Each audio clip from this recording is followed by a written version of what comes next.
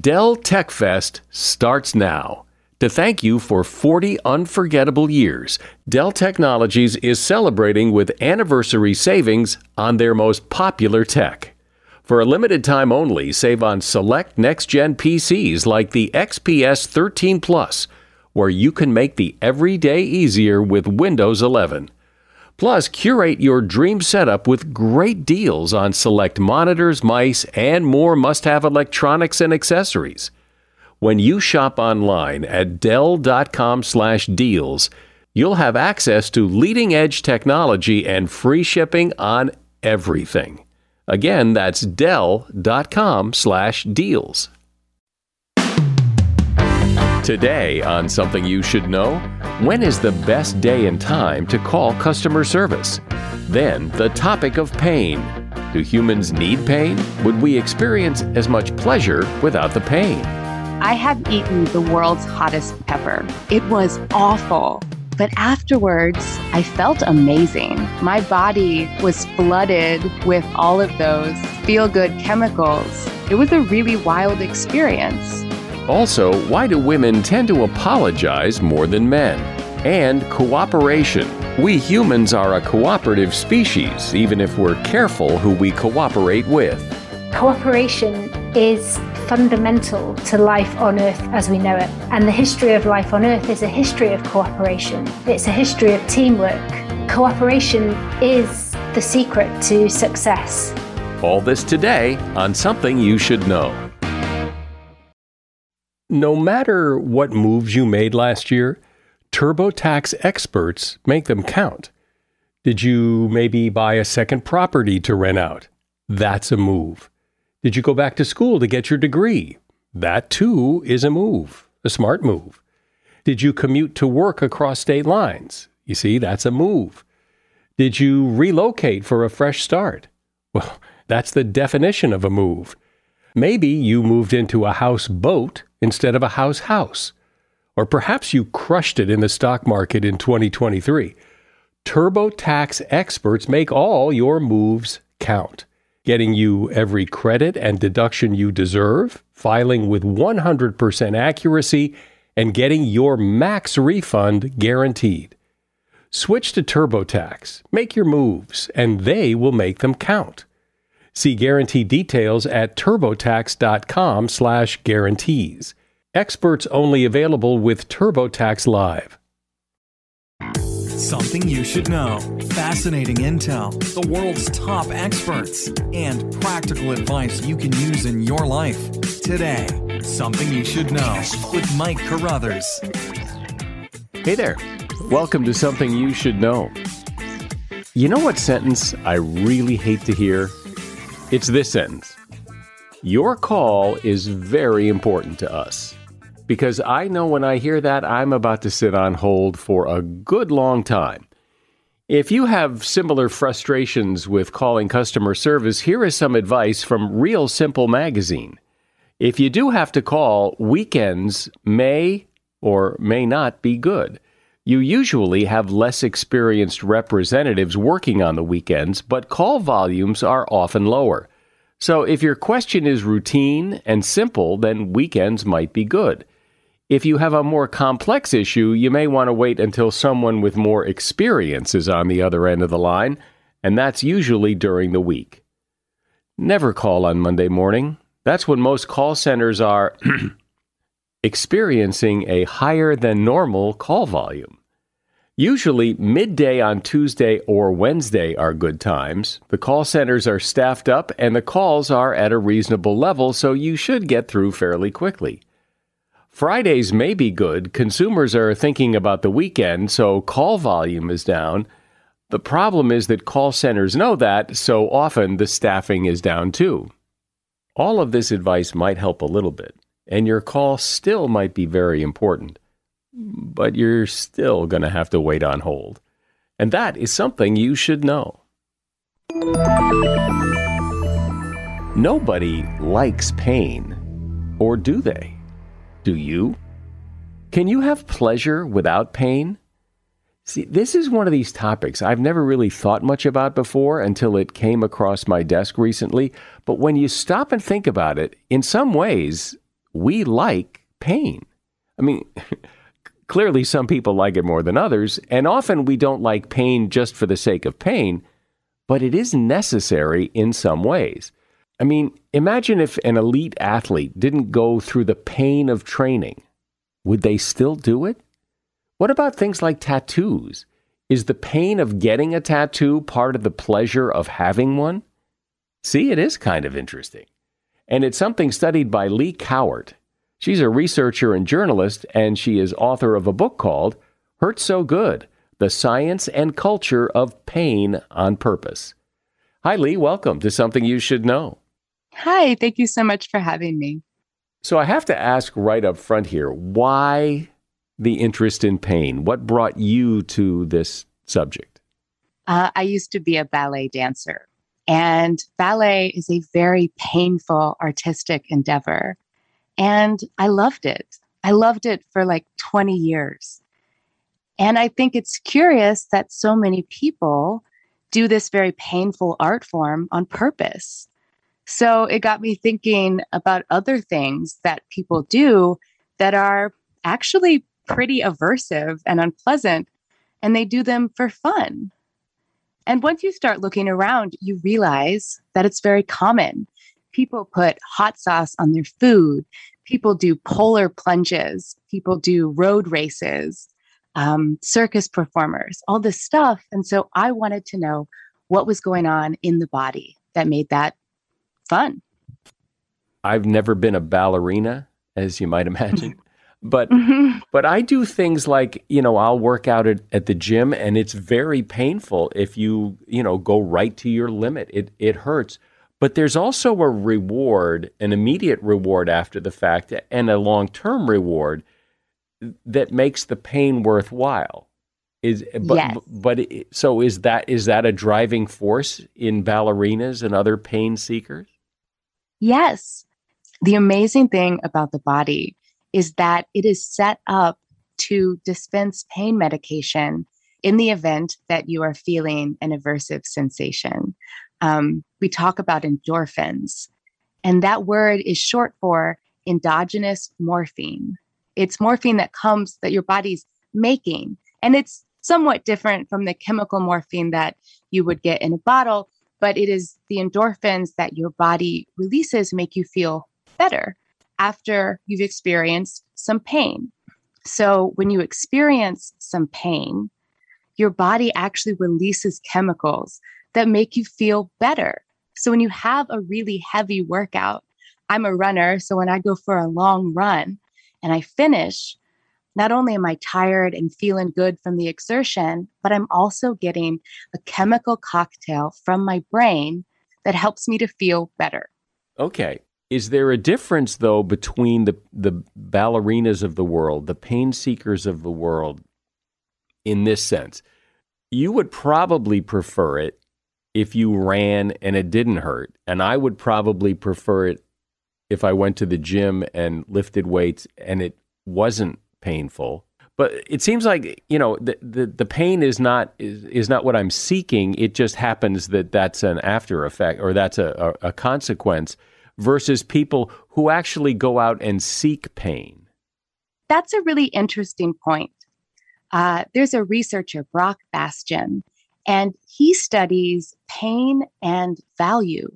And in his work, he has found that pain helps us create value so that we value the outcome of something more if we worked hard to get it. So I don't know if running would be as meaningful to me if there wasn't pain and struggle involved. Now, obviously, there's a whole spectrum of this.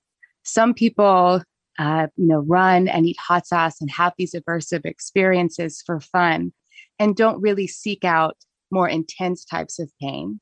Whereas other people fall in a different area of the spectrum and may more deliberately cultivate the kind of homebrew, feel-good chemicals that come from painful stimuli. So there are people, as you just mentioned, people who eat hot peppers. There's no real reward for that, or well, maybe there is, but it doesn't appear that it's anything more than doing it to see how much pain you can take. And that's different, to me, that's different than doing something that has a payoff to it and that's the price you pay. Mm-hmm. Well, I will say, I have eaten the world's hottest pepper, and it was awful. But afterwards, I felt amazing. I felt amazing for like 2 hours. My body was flooded with all of those feel-good chemicals, and it was a really wild experience. So I think it's not as straightforward as some people like pain and the outcome of pain, and some people don't like the pain and just like the outcome. I think it's much more complicated because we have these very complicated, messy bodies that can do all these cool things. And I think it's worthwhile to be curious about the ways that we seek sensation in order to feel differently, to feel better. Well, okay, but are there people who seek out pain for the sake of pain? Oh, sure. And there's nothing else. There's something about the pain they enjoy. So yes, there are some people who seek painful experiences for the experience of the pain itself. And there are people who engage in painful experiences because they like the way they feel after. And then there are a lot of people who are some kind of combination of both. Pain creates meaning. Pain brings us into the present moment. And a lot of people seek that kind of clarity or that kind of quiet to only feel one thing. When you're in pain, it blocks out everything. And so even though it's aversive and might feel unpleasant, there are other things around that sensation, bodily responses, emotional responses, that can really make, dabbling in a little bit of consensual pain feel fun or rewarding or make you feel resilient, like you've accomplished something. It seems like a simple question. Do people like pain for pain's sake? And yes, some people do. But for a lot of people, it's just more complicated than that. Well, it certainly seems to be very human that we like struggle to some extent. That if life were easy, if there were no problems, if we never had to work hard for something and struggle for something, life would be pretty dull. I went to an ultra marathon, not as a participant, just as a watcher.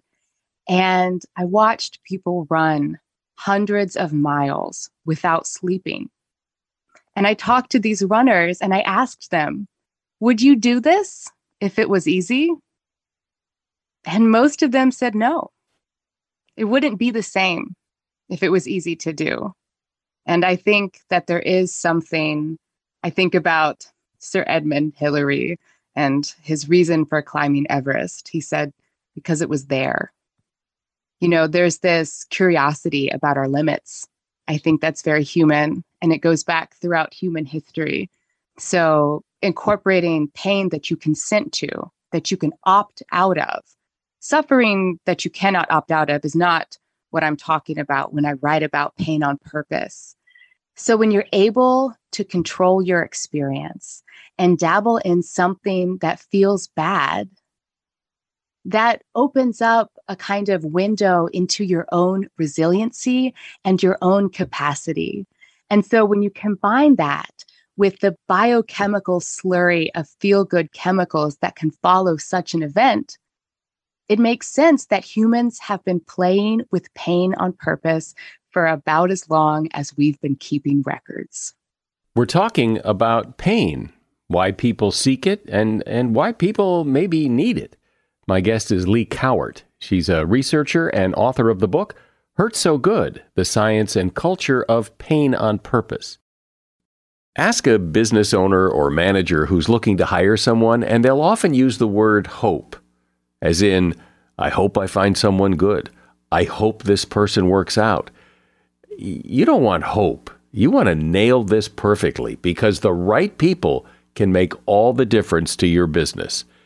No, you don't need hope. You need Indeed. Indeed is your matching and hiring platform with over 350 million global monthly visitors, according to Indeed data, and a matching engine that helps you find quality candidates fast. And Indeed doesn't just help you hire faster. 93% of employers agree Indeed delivers the highest quality matches compared to other job sites, according to a recent Indeed survey. What I think makes Indeed special is that it's not just names and resumes. It's a system that guides you through the hiring process to help you get the right candidate for the job. And what's really cool is Indeed's matching engine is constantly learning from your preferences. So the more you use Indeed, the better it gets. And listeners to this show will get a $75 sponsored job credit to get your jobs more visibility at Indeed.com/something. You just go to Indeed.com/something right now and support this show by saying you heard about Indeed on Something You Should Know. Indeed.com/something. Terms and conditions apply. Need to hire? You need Indeed. Are you one of those people who just buys things with whatever credit card you grab out of your wallet? Well, that could be a costly move. NerdWallet, you've heard of NerdWallet. NerdWallet lets you compare credit cards side by side to maximize your spending. So if, for example, you like travel rewards, you can see which credit card gives you better rewards than the credit card you've got now. Think of what you could do with better rewards. A free flight, room upgrades, who knows? Compare and find smarter credit cards, savings accounts, and so much more at nerdwallet.com. NerdWallet, finance smarter. Credit is subject to lender approval and terms of each credit card issuer apply.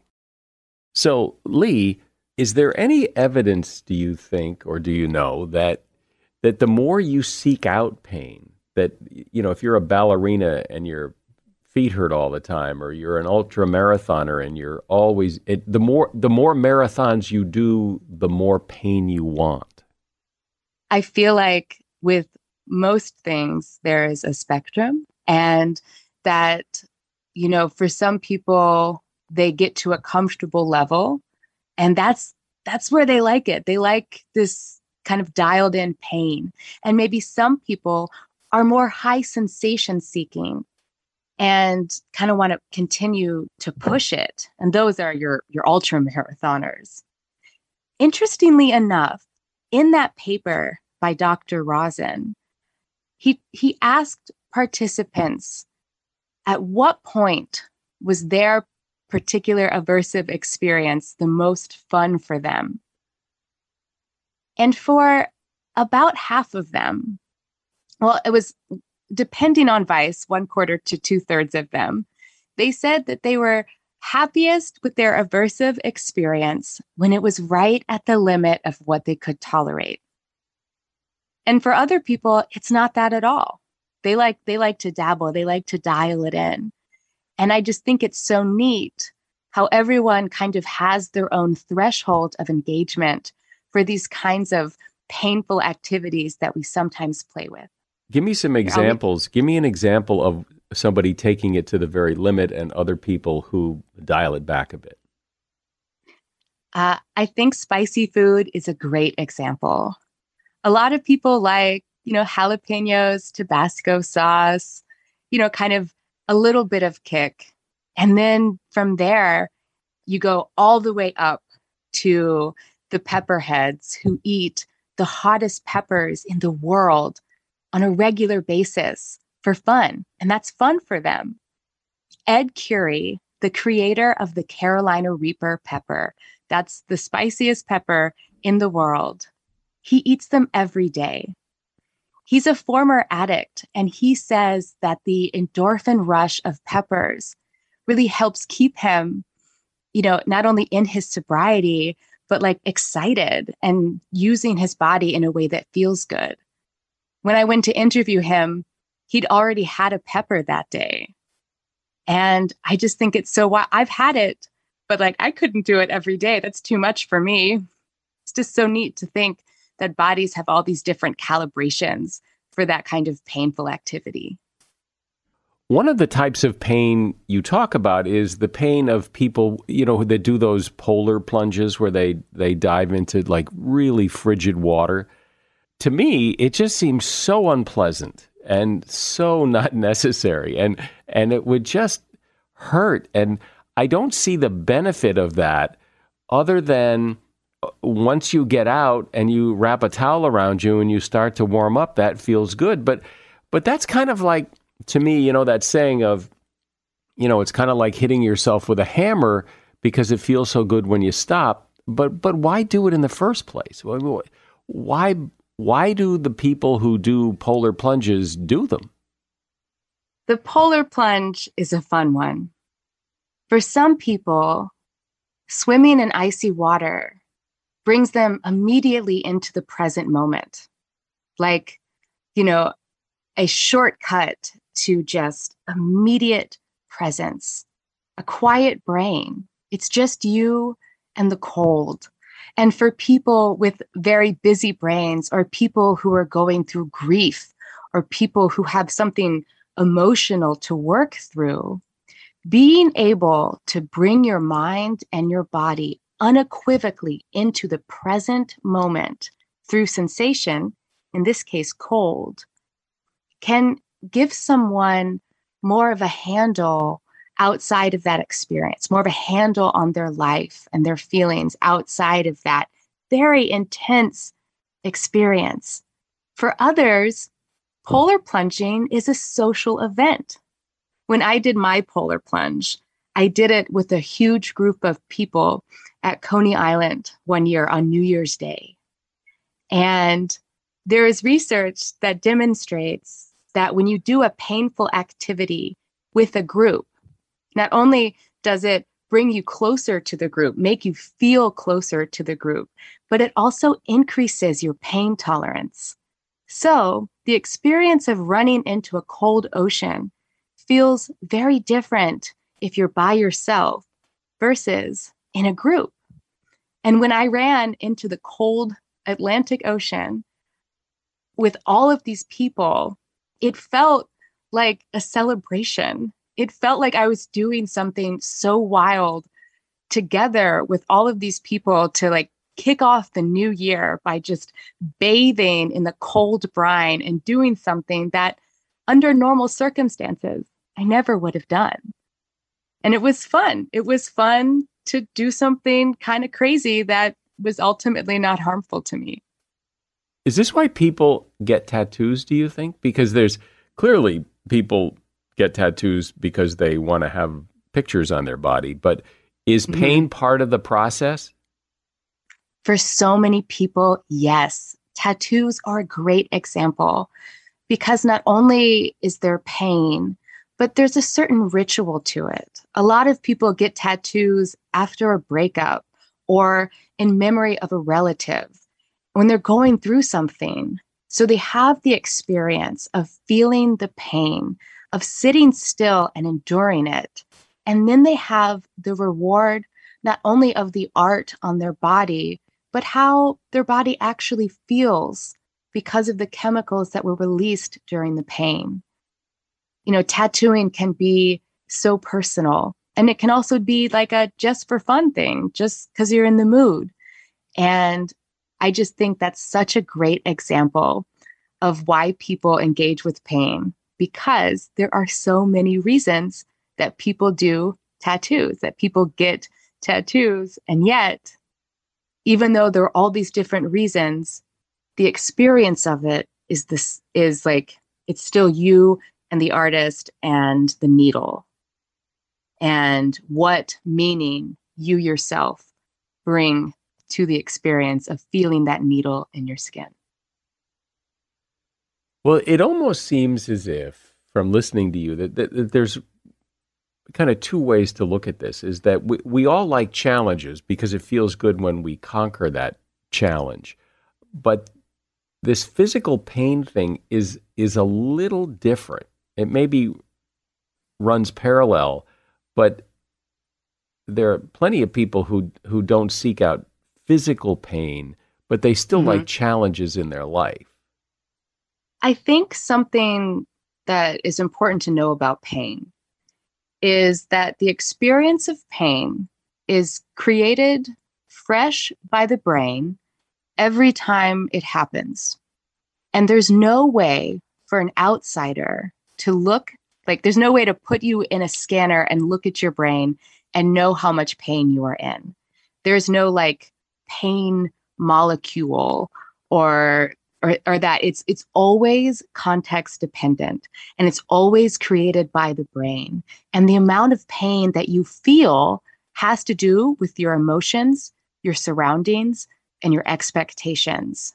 So our experience of pain is not only different from other people's experience of pain, but it's also different every time we feel it. There's a great story about a researcher who was bit by a snake on a hike, and he didn't know, and he collapsed. He's fine. He's fine now. But he collapsed not knowing he'd been bit by a snake, because when he felt the bite, his brain said, okay, I felt something on my leg. I'm hiking. It was probably a stick. And it turns out it was one of the most poisonous snakes in the world. And later, after he recovered, he went on another hike, and a twig brushed his leg, and his brain remembered last time.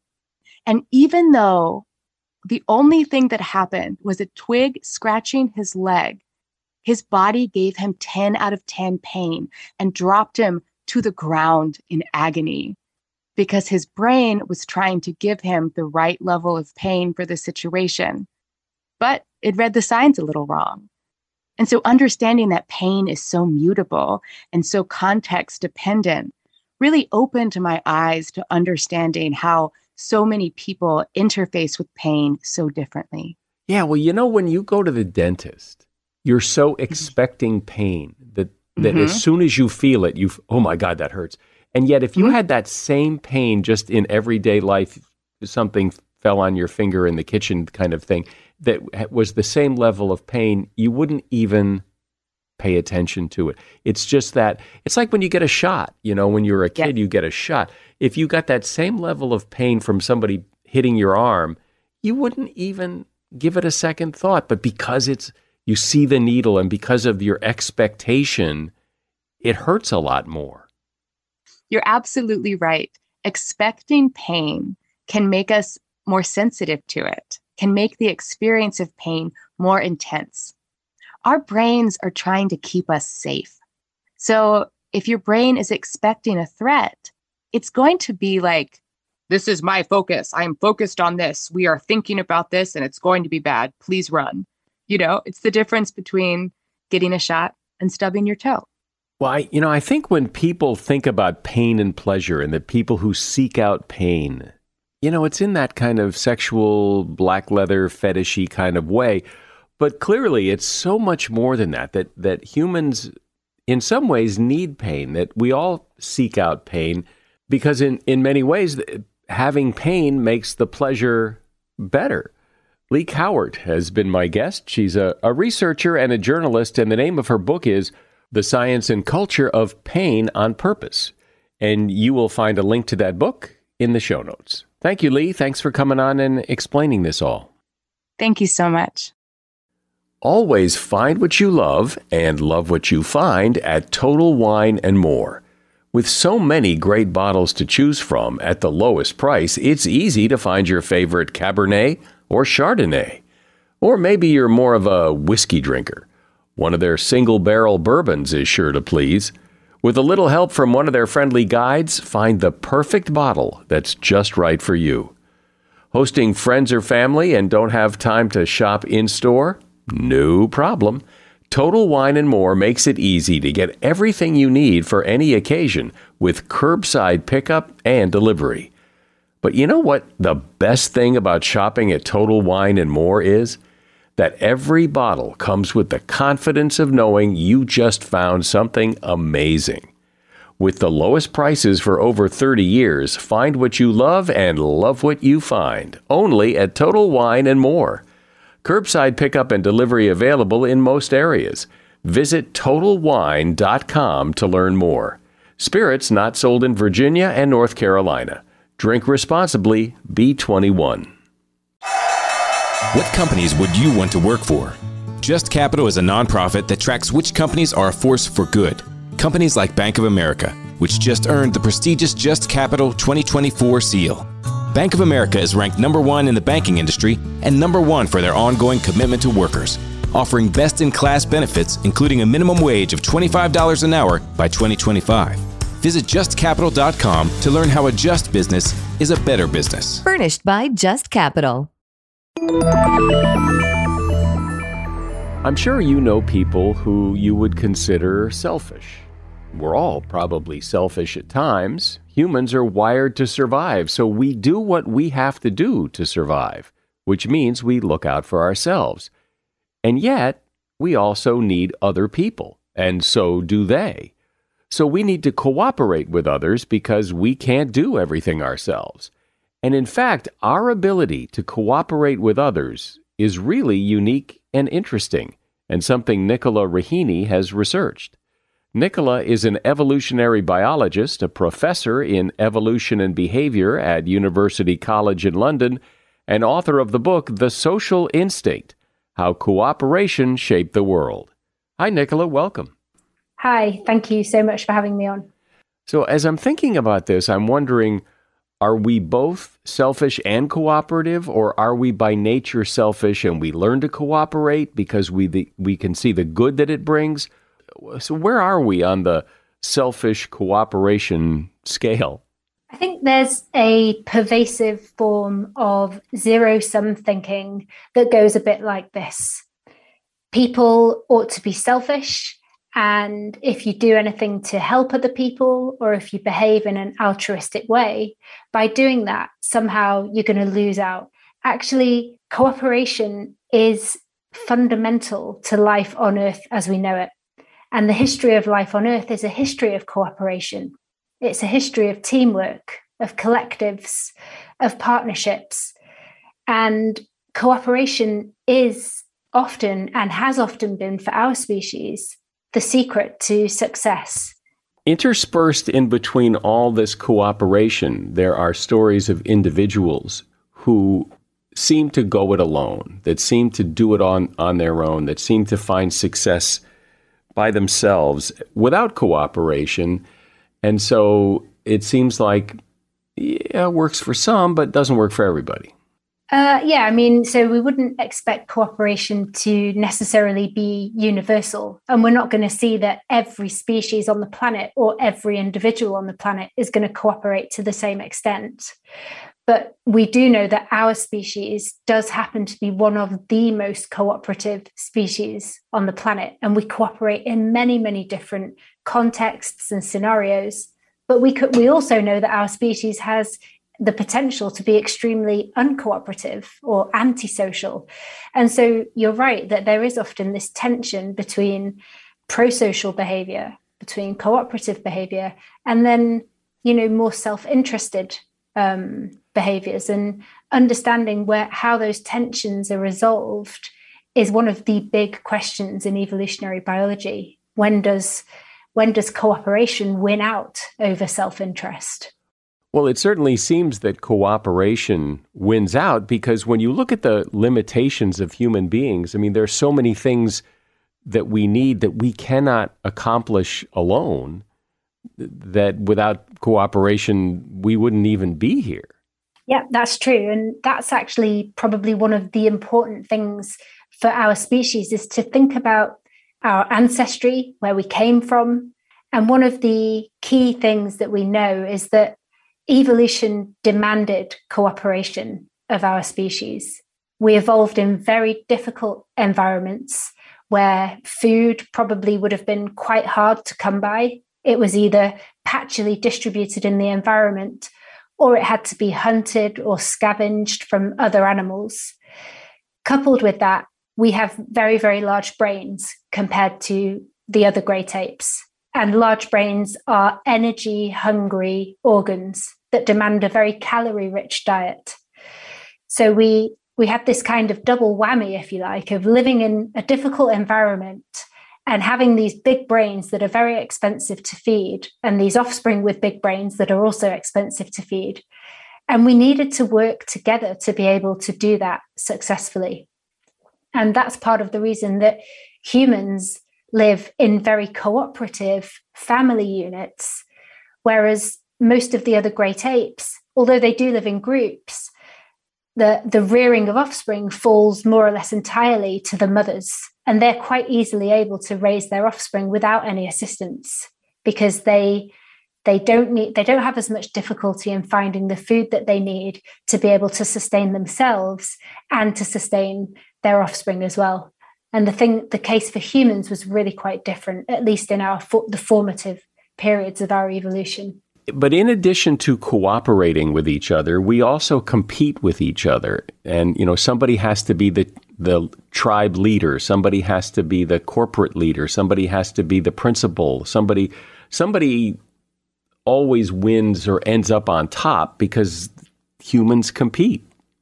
And I think this is one of the sort of really interesting perspectives about cooperation, is that whether you view something as being cooperation or whether you view it as being competition really just depends on the lens you're taking to look at the scenario.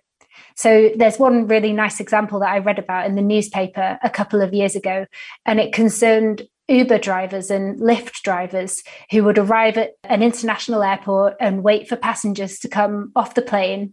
And as the passengers landed, the drivers would actually turn off their app that indicates their availability. And in doing that, they would wait and they would generate surge pricing, at which point they would turn the app back on, and then they'll take passengers home. And the passengers obviously pay a little bit more to be journeyed home.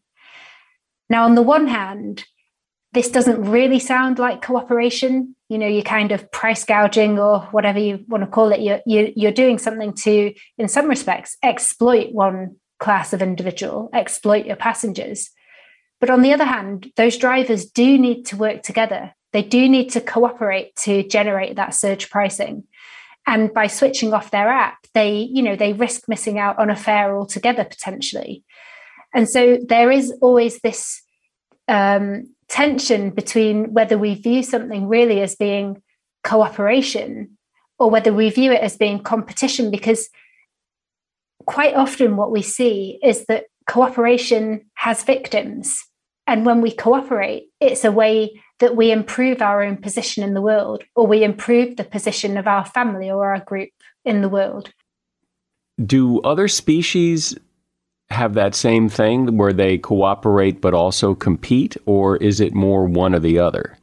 No, I think that's a very fundamental feature of all cooperation on Earth. Lots of cooperation that we see is done in the service of being better able to compete. And so you see individuals joining teams or forming groups, all the better to be able to compete against other teams or other groups. And so, just to give one example, if we think about the meerkats of the Kalahari, they're those cute little mammals that live in family groups in the Kalahari Desert, and they will engage in cooperative war dances against their nearest neighbors, which allows them to defend their territory.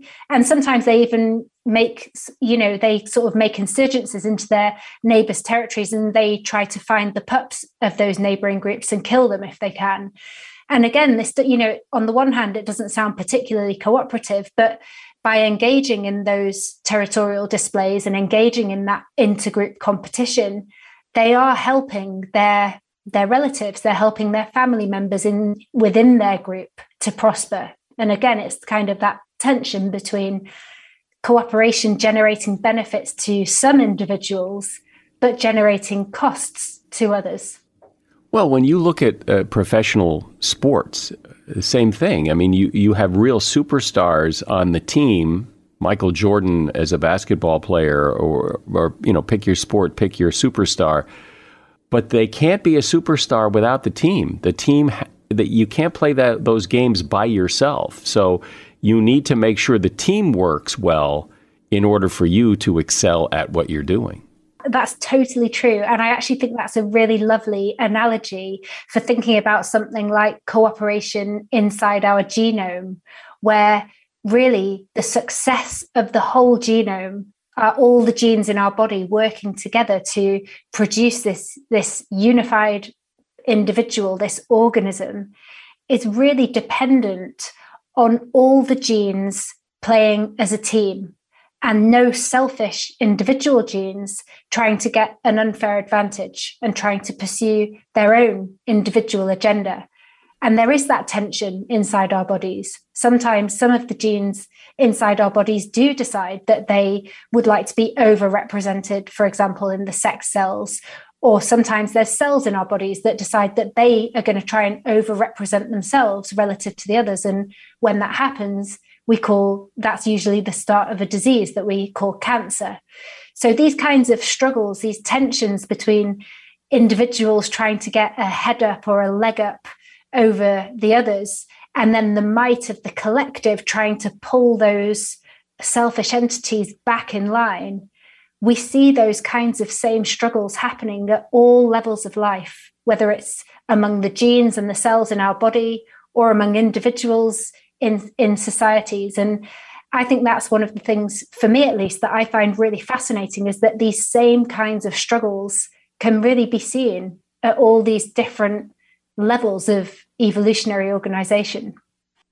But as much as there is cooperation amongst people, there are a lot of uncooperative people who don't play by the rules, people who, want to destroy other people or beat other people or even kill other people.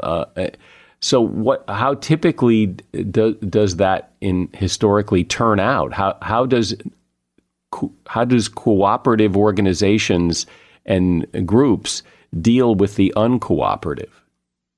Before answering that, I think it's important to just note that even though, yes, there are some people that are less cooperative than others or more antisocial, if you to use that kind of terminology, what we find in experimental data and what we see when we look at in the real world is that the vast majority of people are really quite cooperative.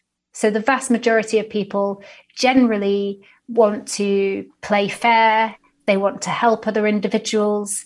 In the case of societal cooperation, they want to abide by the norms and the rules of the society.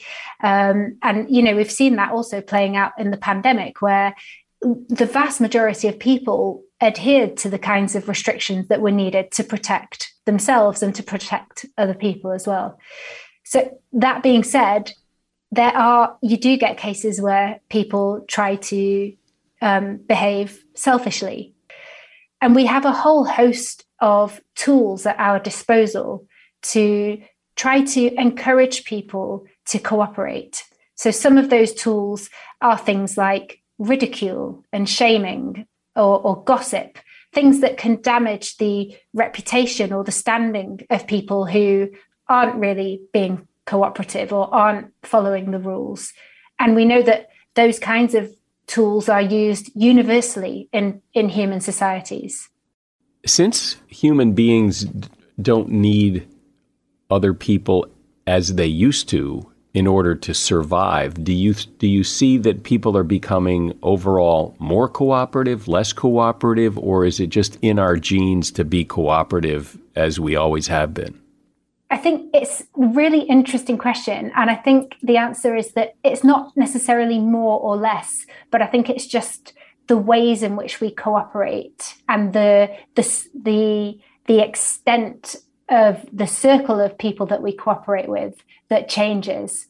So, for example, in our evolutionary past, for the vast majority of our time on Earth, humans would have routinely shared food. That was a thing and in many contemporary societies, people still do share food, in fact. But now, in countries where people have control over their food supply, because, for example, they can have money in the bank and they can very easily go to the supermarket, In societies where people have got that control, what we tend to see is much less food sharing. That sounds very obvious to us. It would be very strange for me to go to the supermarket and do my shopping and then buy a bag of groceries and leave it on my neighbour's doorstep. Like, we just don't do that. But that's kind of quite a new phenomenon, that we don't share in this way anymore. And we don't rely on our neighbours and our community for those kinds of daily needs that we all face. And so when the dust all settles from this, when you look back at how humans have and have not cooperated, what conclusions can you draw? What can you say about the future? Or, what do we know has worked and not worked? I think that we face a very urgent question now as a species, because cooperation has brought us this far in our journey. And yet all of the major problems that we now face, from things like, pandemics, obviously, but anthropogenic climate change, loss of biodiversity, all of these, what we can call global public goods problems, are problems of failed cooperation.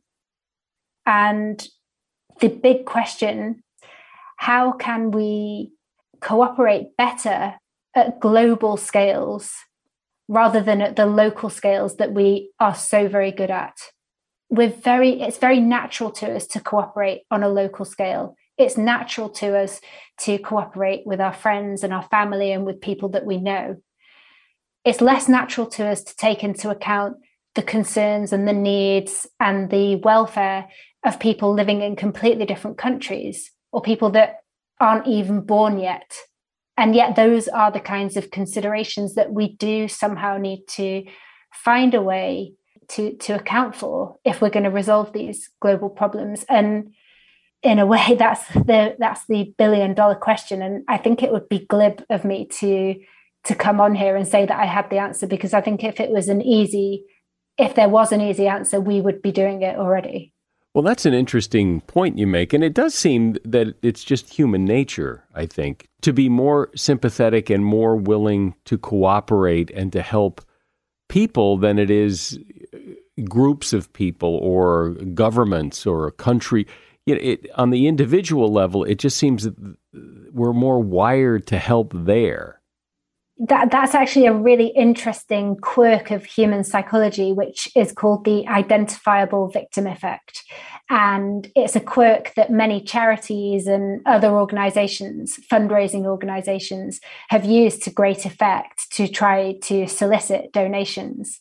So the idea basically is that a single identifiable victim is much more effective at piquing our empathy, at generating an emotional response, and ultimately at prompting us to donate than a statistical victim. Or when you're confronted with the actual scale of the problem, like you said, many people are much less willing to do anything about it than when they're shown just a single identifiable victim. And in part, this might be because of what you said, which is that when humans help, one of the major motivating factors why people do that is that they like to feel that they can make a difference. In philanthropy, it's called impact giving. People like to feel like they can have an impact. And I think one of the problems with statistical victims, or when you present the true scale of the problem to people, is that possibility to have impact feels very, very remote. Because when you're confronted with the scale of the problem, you realize that it's really out of your hands to be able to do anything meaningful to resolve it. And that's why these identifiable victims can be very effective at getting people to donate and to take steps to try to improve the fortunes of other people. Right. Well, you can't save the world by yourself, but you could help one person, two people, that I remember noticing this effect many years ago when, we're having a real problem with pet overpopulation and so many dogs and cats in the shelters. And But if they took one of those dogs or cats, or a couple of them, and put them on TV and said, this pet is available for adoption, they would get hundreds of people that would want to adopt that one cat. Well, why aren't all these people in the shelters adopting all kinds of cats? But it is that one image of this one cat that you could see and make a difference that motivates all these people to want that cat. I think you're so right. And it's so true. It's probably also something to do with the fact that we haven't evolved to deal with the true scale of the problem. Like, we haven't evolved in scenarios where we could see 1 million people were starving or were being persecuted or something like this. We evolved in scenarios where it was individuals that we could see and that we could respond to and that we could help. And there's another interesting way that humans like to have impact when they give, that when you use online fundraising pages, sometimes people will set these up if they're going to run a marathon or they're going to do some kind of event and they'd like to raise money for charity. And often they'll then send the page around to everyone in their social network and say, please sponsor me, I'm going to do this marathon. And usually when people have these fundraising pages, they'll have a fundraising target. So let's say their target is $1,000 or something like this. And one of the findings that has come out in the last few years is that when people get close to their fundraising target, a donor who comes along when it's, say, $50 to reach before the fundraising target will be reached, that donor will be more likely to give just a little bit more because it helps them to hit that target. And people really like feeling like, okay, I really helped you to hit your target. And so that kind of having these targets can also elicit, larger donations than people might otherwise make, simply because it feels so nice to be able to actually feel like you were the person who helped the person to hit the target they were going for. Well, I've never really looked at cooperation this way. You know that phrase of, why can't we all just get along? But that's not how we're wired to all get along. We're wired to get along and cooperate within our group primarily, and sometimes at the expense of other groups. And it's really interesting to see how that happens. Nicola Rahini's been my guest. She is a professor of evolution and behavior at University College in London and author of the book, The Social Instinct: How Cooperation Shaped the World. And you'll find a link to that book at Amazon in the show notes for this episode. Thanks for being here, Nicola. Thank you so much. It's been a pleasure to be on the show. It's a proven fact that women apologize more than men. A study in the journal Psychological Science found that over the course of 12 days, women apologized 217 times. The men just 158 times. The study concluded that men were actually just as willing as women to apologize. The difference was that men had a higher threshold for what bothers them. We tend to apologize for something we feel might be offensive or hurtful. Men and women in general have different levels of sensitivity to those things. So, as an example, a woman might snap at a friend and then feel bad and apologize, while a man might snap at a friend and think, no big deal, he'll get over it. And that is something you should know. I'm sure you know someone who would really enjoy this podcast. So please tell them about it, recommend it, and ask them to listen. I'd appreciate it. I'm Mike Carruthers. Thanks for listening today to Something You Should Know. No matter what moves you made last year, TurboTax experts make them count. Did you maybe buy a second property to rent out? That's a move. Did you go back to school to get your degree? That too is a move. A smart move. Did you commute to work across state lines? You see, that's a move. Did you relocate for a fresh start? Well, that's the definition of a move. Maybe you moved into a houseboat instead of a house. Or perhaps you crushed it in the stock market in 2023. TurboTax experts make all your moves count. getting you every credit and deduction you deserve, filing with 100% accuracy, and getting your max refund guaranteed. Switch to TurboTax, make your moves, and they will make them count. See guarantee details at turbotax.com/guarantees. Experts only available with TurboTax Live. Movies, TV shows, books, podcasts, and more. It's What Women Binge with Melissa Joan Hart and her friend Amanda Lee. We have Lauren Bosworth with us. Yay! The Hills. So what is like your number one question from fans? The primary question I still get asked was, "What is it real?"